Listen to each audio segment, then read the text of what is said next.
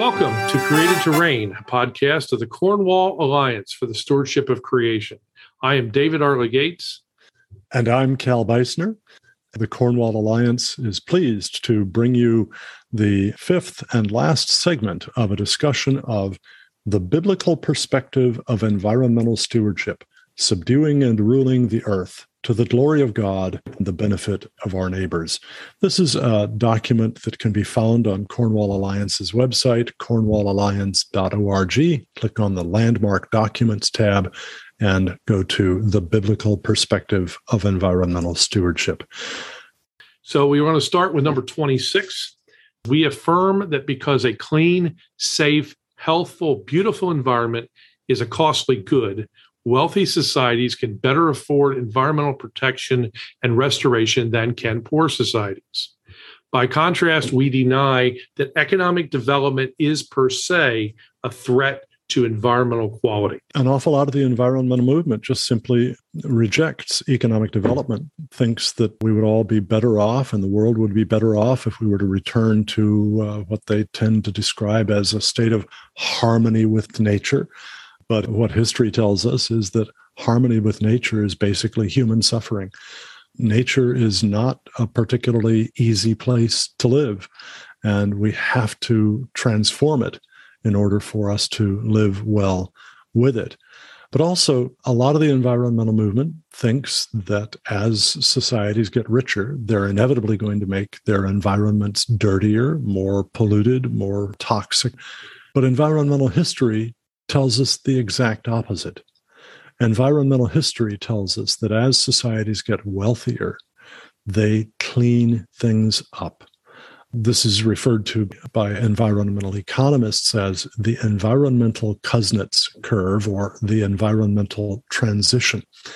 As a society goes from subsistence agriculture to early industrialization, pollution increases.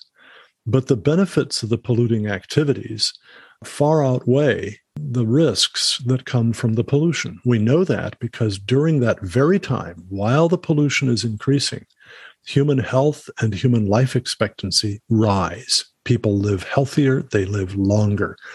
That means the benefits outweigh the risks.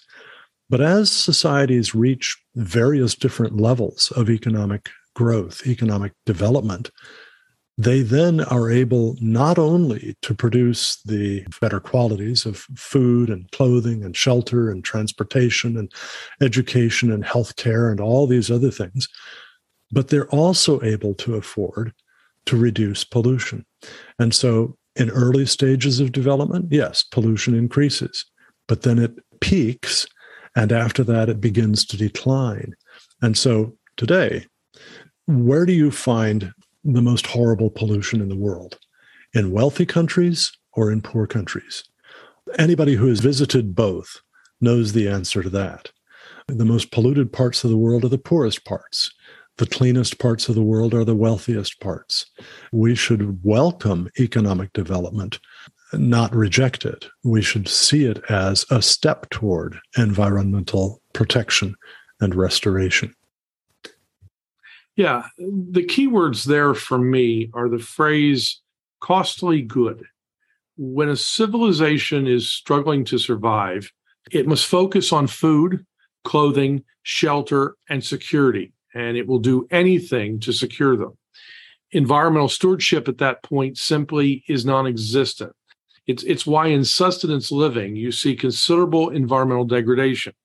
As you know, Cal, having grown up in India, the Ganges River is used both as a source of potable water as well as for sewage removal. But it is not until those basic needs are met, food, clothing, shelter, and security, that the more costly goods, most notably here the environment, can be properly addressed. And since the environment and environmental stewardship is a costly good, society must be in a condition where environmental stewardship can be afforded and where the means and wherewithal to pursue it exist. But when a society is mired in abject poverty, it always suffers from environmental degradation. Number 27, we affirm that private ownership of land and other resources is the best institutional economic system for environmental protection because it harnesses God-given human incentives to overcome something called the tragedy of the commons. By contrast, we deny that collective economic systems are equally good at protecting or improving natural environments. We've talked about in my classes about the tragedy of the commons. People take care of what they have for themselves. They don't take care of what is jointly owned by everyone. You said earlier, Cal, that people will not tolerate graffiti in their bathroom at home, but yet it is frequently seen in public restrooms. So common goods, such as land, are not treated with the same respect as our private goods. People tend to care more for what is theirs and less about what is commonly held. The story of the Boston Commons is classic in that the Commons was an area of common ground for livestock grazing within the city. But the desire to use as much of it as one could led to considerable overgrazing of the Boston Commons, with more overgrazing than anyone would permit on their own privately owned land. Yeah, and this tragedy of the commons phrase goes back to the period in much of human civilization when there would be a common grazing land for people. People would own their own livestock, but the grazing land would be held in common. Nobody had private property in it. What would happen then was that each individual livestock owner's incentive would be to get his livestock out there so that they could eat as much as possible of the pasture as quickly as possible, because what their livestock didn't eat, other livestock would. And so then you have overconsumption of that grazing land. If instead land itself belongs to the livestock owner, then that livestock owner has an incentive to improve the land's fertility and to carefully allocate how the silage that is grown on that land gets used. So in the tragedy of the commons, the resources are overconsumed and they are depleted rapidly. In private ownership, the resources are carefully stewarded, and that is what leads to sustainability, to the restoration as things are consumed. This tells us that private property is essential to good environmental stewardship, and it follows from that socialism doesn't work well. As I've mentioned in one of our earlier programs, I've addressed this issue in a small booklet that I wrote called Is Capitalism Bad for the Environment?, in which I compare the records of socialist countries with capitalist countries in terms of environmental stewardship. And the history tells us very, very clearly the greatest environmental disasters have all taken place in socialist and mixed economy places, highly centralized economies, whereas more capitalistic private property economies tend to do much, much better at taking care of the natural environment. Point number 28 in this biblical perspective of environmental stewardship builds off of that. It says, we affirm that local, constitutionally limited, responsive governments by the consent of the governed are better suited to environmental stewardship than central, unlimited governments without regard to the consent of the governed. And we deny that socialism, fascism, communism, and other forms of collectivist, expansionist government offer better solutions to environmental risks than limited, free, constitutional governments with market economies. Actually, Cal, you should comment on that because that's straight out of your book. Yeah, what we find historically is that because private property gives people an incentive to take care of what belongs to them, the more you shift the ownership or the control over property from private individuals to collectives, to elected representatives, for instance, or to the state as a whole, the more you shift that way, the less care, the less wisdom is going to be brought to the task of environmental stewardship. This has been shown, as I said a bit ago, in the history of socialist countries versus the history of more capitalist countries. If you look, for example, at what happened with the Aral Sea in the former Soviet Union, the Soviet government determined that they were going to increase agricultural yields in one area by reversing the flow of a river that had fed into the Aral Sea. The result was, over a period of years, to reduce the water content of the Aral Sea by something in the neighborhood of about 80%, and to reduce the surface area by around about 75%. That also caused the saltiness to soar, and the result was that it devastated the surrounding land. Salty dust storms from that area poisoned lands hundreds of miles downwind from there. Nothing remotely comparable to that has ever happened in a free, democratic, constitutional, private enterprise society. We just find from history that that is how it works. We don't want to ignore the lessons of history. As the Harvard philosopher George Santayana put it, those who do not remember history are condemned to repeat it. So let me ask you a question, Cal. I've come across some people that have been pushing something called Christian communism, and they argue it's based on the concept of koinonia, if I get that right, which means common or shared life in Greek. Mm-hmm. Their argument is that based upon Acts 4:34, the early church in Jerusalem, we see a quote that says, no one claimed that any of their possessions was their own, but shared everything in common. So what is your take on Christian communism or Christian socialism as espoused by some of these people? Yeah, I've addressed that very argument in my book, Social Justice versus Biblical Justice, How Good Intentions Undermine Justice and Gospel. People take a passage that is all about illustrating the love that people show to each other, and they turn it into a passage illustrating the notion of justice. But love and justice are very different things. Justice is the minimum requirement of what we owe to each other. So justice is rendering what is due. Love is something far beyond that. Love says, I'm going to give wonderful benefits where they aren't deserved at all. In Acts 4 and also in Acts 2, in the description of koinonia, the fellowship, the community of the saints there, we are being told what these Christians did for each other because they loved each other, not because they thought it was a matter of justice. And we see some of the indications of that if we look carefully at the language.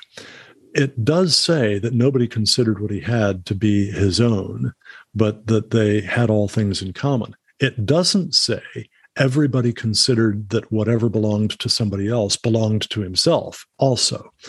They weren't taking from each other, they were giving to each other. And there's a bit of technical Greek here. The verb that says that they were selling, then giving, is in what's called the imperfect tense. That describes an activity that began in the past and that goes on over and over again. So these Christians, when they saw a need, they would sell some of their property and they would give in order for that need to be met. When they saw another need, they might sell some more property and give. If they saw another need, they might sell some more property and give. The selling was voluntary. The giving was voluntary.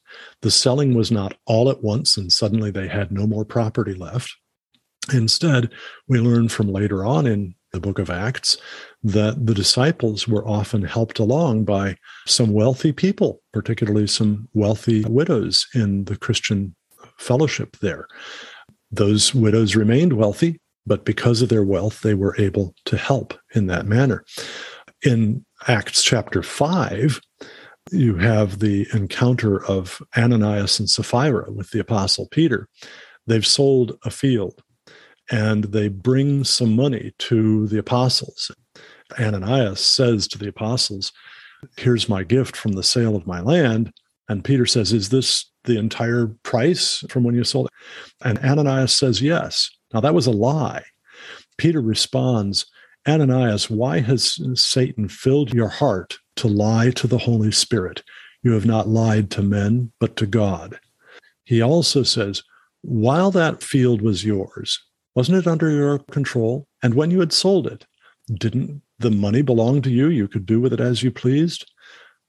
You've lied. Ananias's problem was not that he kept back part of the price. It was that he lied about it. And Peter is making it very clear that the selling and the giving were voluntary. That and a number of different passages some people will use to try to argue that the Bible is communistic. I've treated all of those different passages, both in my book, Social Justice versus Biblical Justice, and in my much longer book, Prosperity and Poverty, the Compassionate Use of Resources in the World of Scarcity. These books are both available through the online store at cornwallalliance.org. Thank you. For 29, we affirm that truth-telling is a moral obligation and that sound environmental stewardship depends on it. By contrast, we deny that intentional exaggeration is practiced by many environmental advocacy organizations or the minimization as practiced by many industries of environmental risks or of the effectiveness of various means of addressing them is righteous. This has always bothered me because I remember a long quote by Stephen Schneider, a famous climatologist. He was quoted as saying, on the one hand, as scientists, we are ethically bound to the scientific method, in effect promising to tell the truth, the whole truth, and nothing but, which means that we must include all the doubts, the caveats, the if, ands, and buts. On the other hand, we are not just scientists, but human beings as well. And like most people, we'd like to see the world a better place, which in this context translates into our working to reduce the risk of potentially disastrous climate change. To do that, we need to get some broad-based support to capture the public's imagination. That, of course, entails getting loads of media coverage. So we have to offer up scary scenarios, make simplified dramatic statements, and make little mention of any doubts we might have. Each of us has to decide what the right balance is between being effective and being honest. I hope that means being both. Well, my argument is that as a scientist, and of course as a Christian, we must first and foremost be honest. I hope that being honest means being effective, but being honest comes first and must always come first.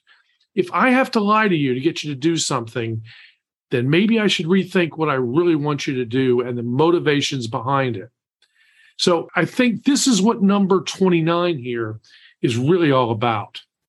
Many different environmental advocacy organizations have just a dreadful track record of exaggerating or outright falsifying their claims about environmental problems. And this is why one of my favorite Bible verses, 1 Thessalonians 5:21, test all things, hold fast what is good, really has to be one of the things that we as Christians are always quick to do. We must not just be easily misled to embracing every claim of catastrophe that ever comes down the pike.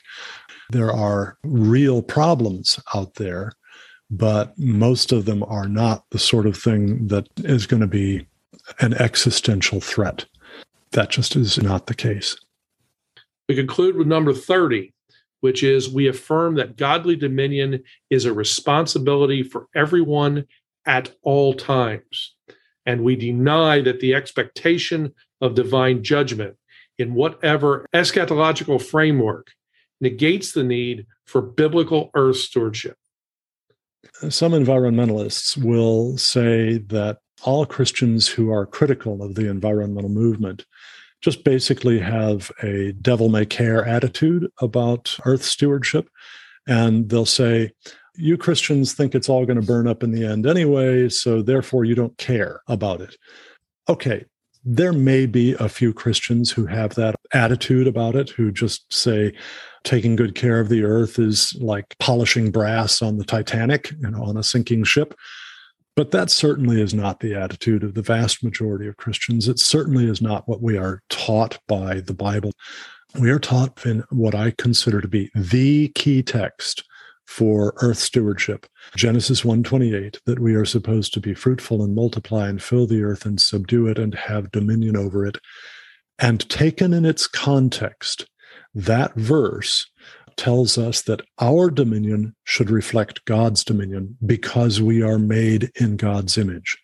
God's dominion is one that is characterized by truth, by creativity, by productivity, by bringing about great life and abundant varieties of life, and telling all of those varieties of life to be fruitful and multiply themselves.